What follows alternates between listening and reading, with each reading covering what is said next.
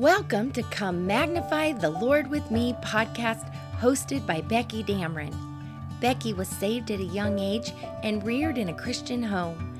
At an early age, she sought for a special relationship with Jesus Christ. As her love for Jesus grew, so did her love for His Word.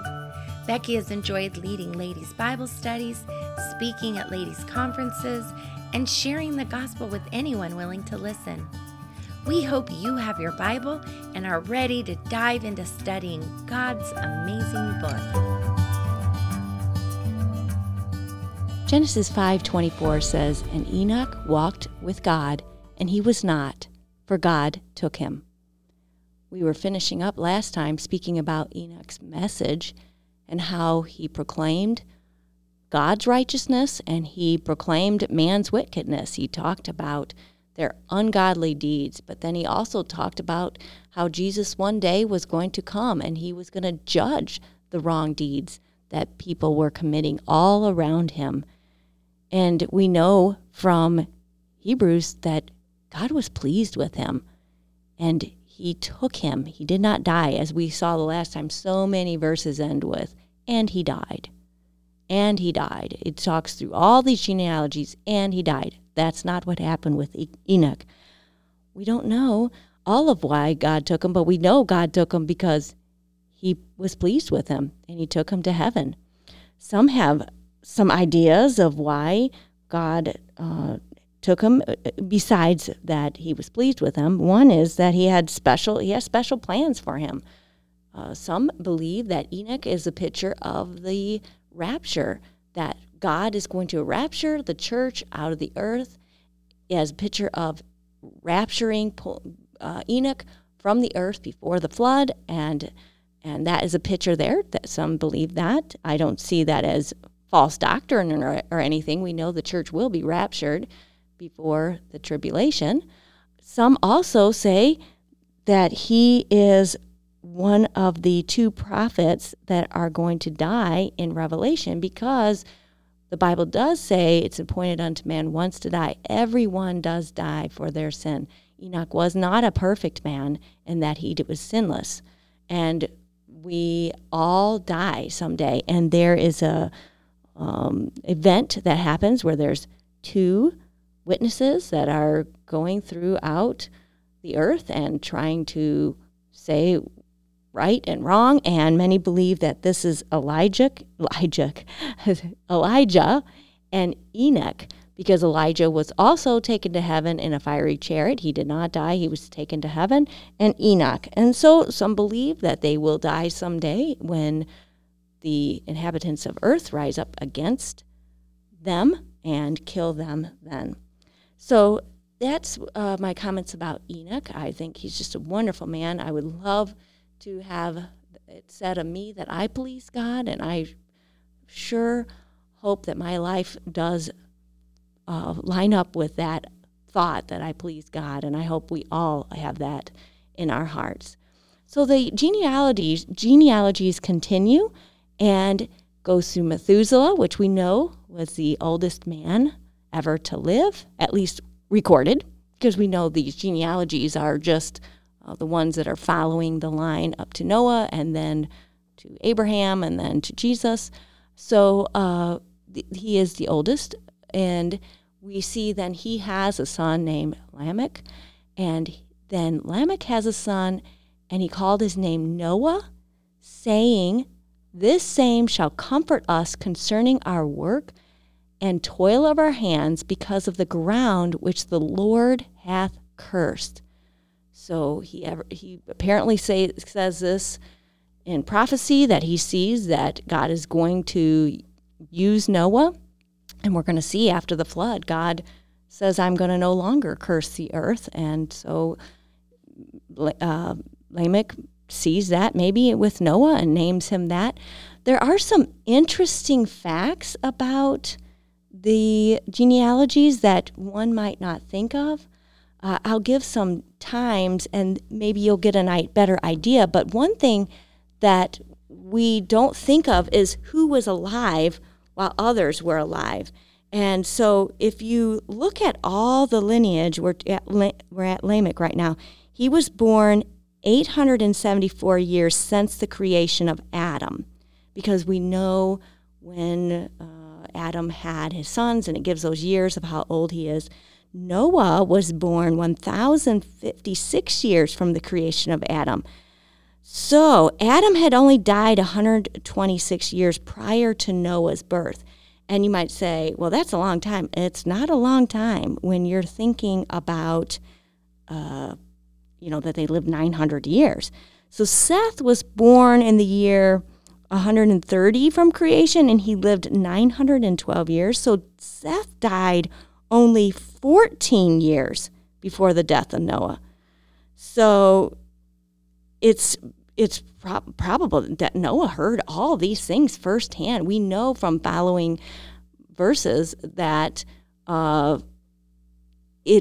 they talk about the sons of God and the sons of men. Well, the sons of God were trying so much to raise their kids right, so they're passing on the right things.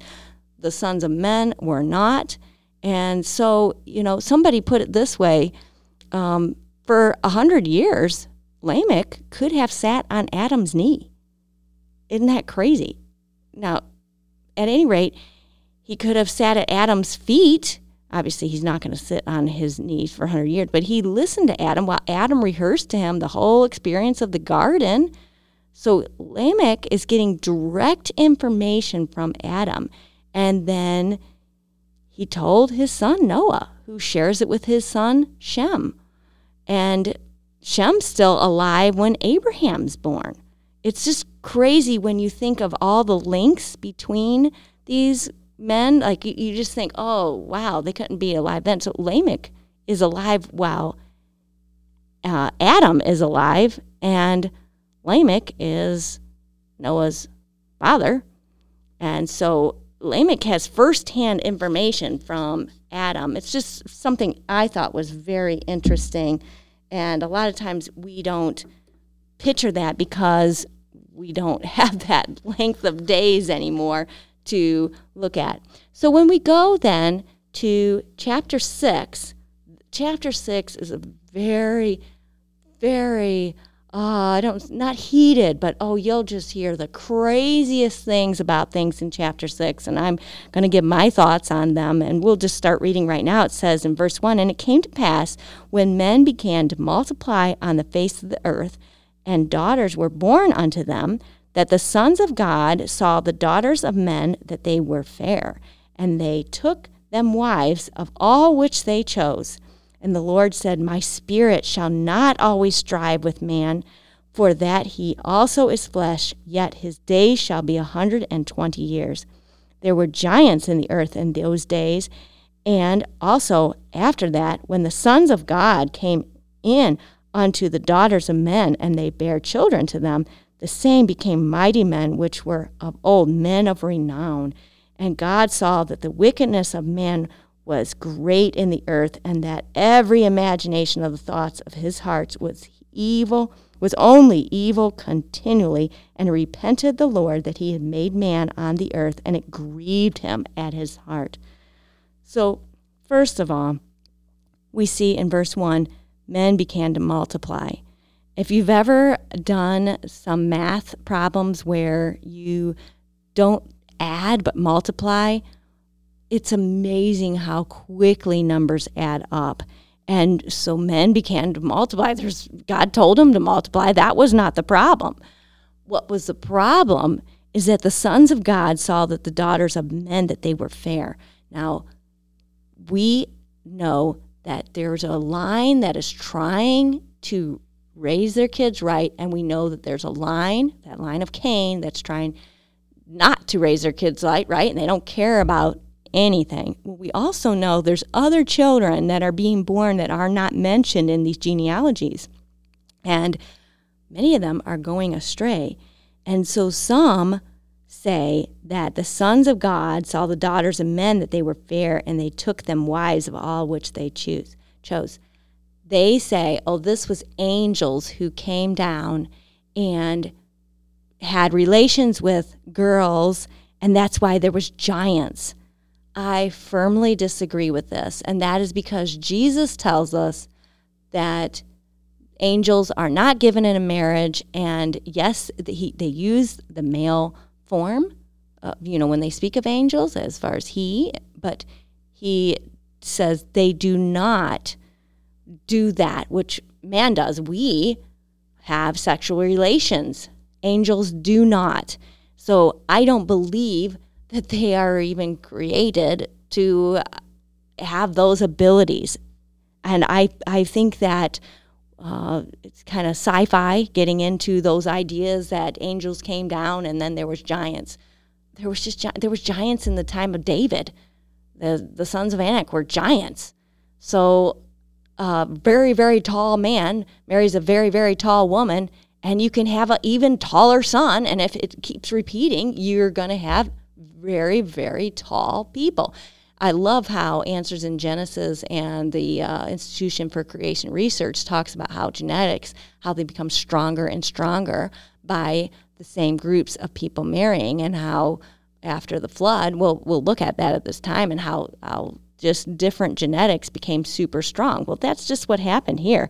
It was not that angels came down and now all of a sudden we have these half angels, half people. No. The scripture gives no backing for that. The opposite is said by Jesus Christ when he told us that they are not given in marriage. So that thought tends towards fantasy idea, and that is not what happened. And we live in a real world. Movies are fake, and anything can happen on a movie, but that's fake. The Bible was written for us, and we live in that real world, and there's nothing weird happening here that doesn't happen today.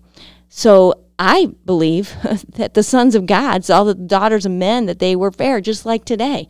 You have girls who are not raised right, that walk around in very provocative clothing. They're beautiful. And so a good boy who was raised right and raised proper is attracted to that, and he leaves the way he was reared right because of a woman. And he says they took them wives of all which they chose. And it also then says in verse 4 that also after that, when the sons of God came in unto the daughters of men, that they bear children of them. This says they're not even getting married. And this is not so far-fetched now. This is not some crazy sci-fi. This is where the rubber meets the road, as we say. This is what we're dealing with today, where guys that were raised right, and girls, of course, see other people that aren't raised right, and how quickly we can have a generation who were raised according to the Word of God go astray. The opposite's not true. It's not that you're raised as a Christian and you are attracted to the world, so you marry the world and the world becomes Christian. No. What happens is your seed doesn't even know about God when you do that. And that's exactly what's happening here. And the next step also is, before the sons of God know they're supposed to get married, and so they get married. But then, why is that important? Let's just go shack up. And so they're, I believe, sons of God, good people who were raised right, are just having relations with all kinds of girls, because it says that they bear children unto them. Like they're just, it's not even, marriage is not even important. We know that Lamech started having multiple wives here. They don't even have to get married. I talked to somebody recently, and I asked them, I said, what do you believe about marriage? Well, one at a time. That's wicked. That's against what God says. And this person was raised right. So this fits right in with what they were dealing with back then. And so quickly, we don't have a line of godly people. Now, I skipped over the previous chapter, and I'm going to read that now, because there was a godly man, a very godly man, and his name was Noah. And it says Noah was 500 years old, and Noah begat Shem, Ham, and Japheth. I think this is very interesting, and we'll pick up here next time with this, because Noah didn't have a ton of kids like other people did. And I believe He probably wondered why, but God knew why. And we're going to look at that next time. Heavenly Father, help us to be so careful to not allow our eyes to be drawn toward the things of this world. How soon we are taken away and pulled away from your right way. Lord, help us to be focused on you. Help us to be like Enoch and walk with you and be strong in your word and not be pulled towards the things of this world. Help our children.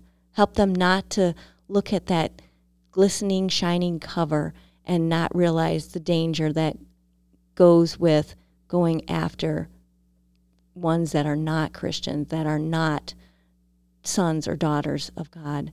Let us follow you wholly and completely today. Thank you for listening to Come Magnify the Lord with Me podcast. Please join Becky Dameron each weekday for a study through the Bible from a woman's perspective. If you've enjoyed this podcast or have any questions, please reach out to Becky through Come Magnify the Lord with Me Facebook page. Until next time, God be with you, and may He greatly bless you as you continue to grow through following His word.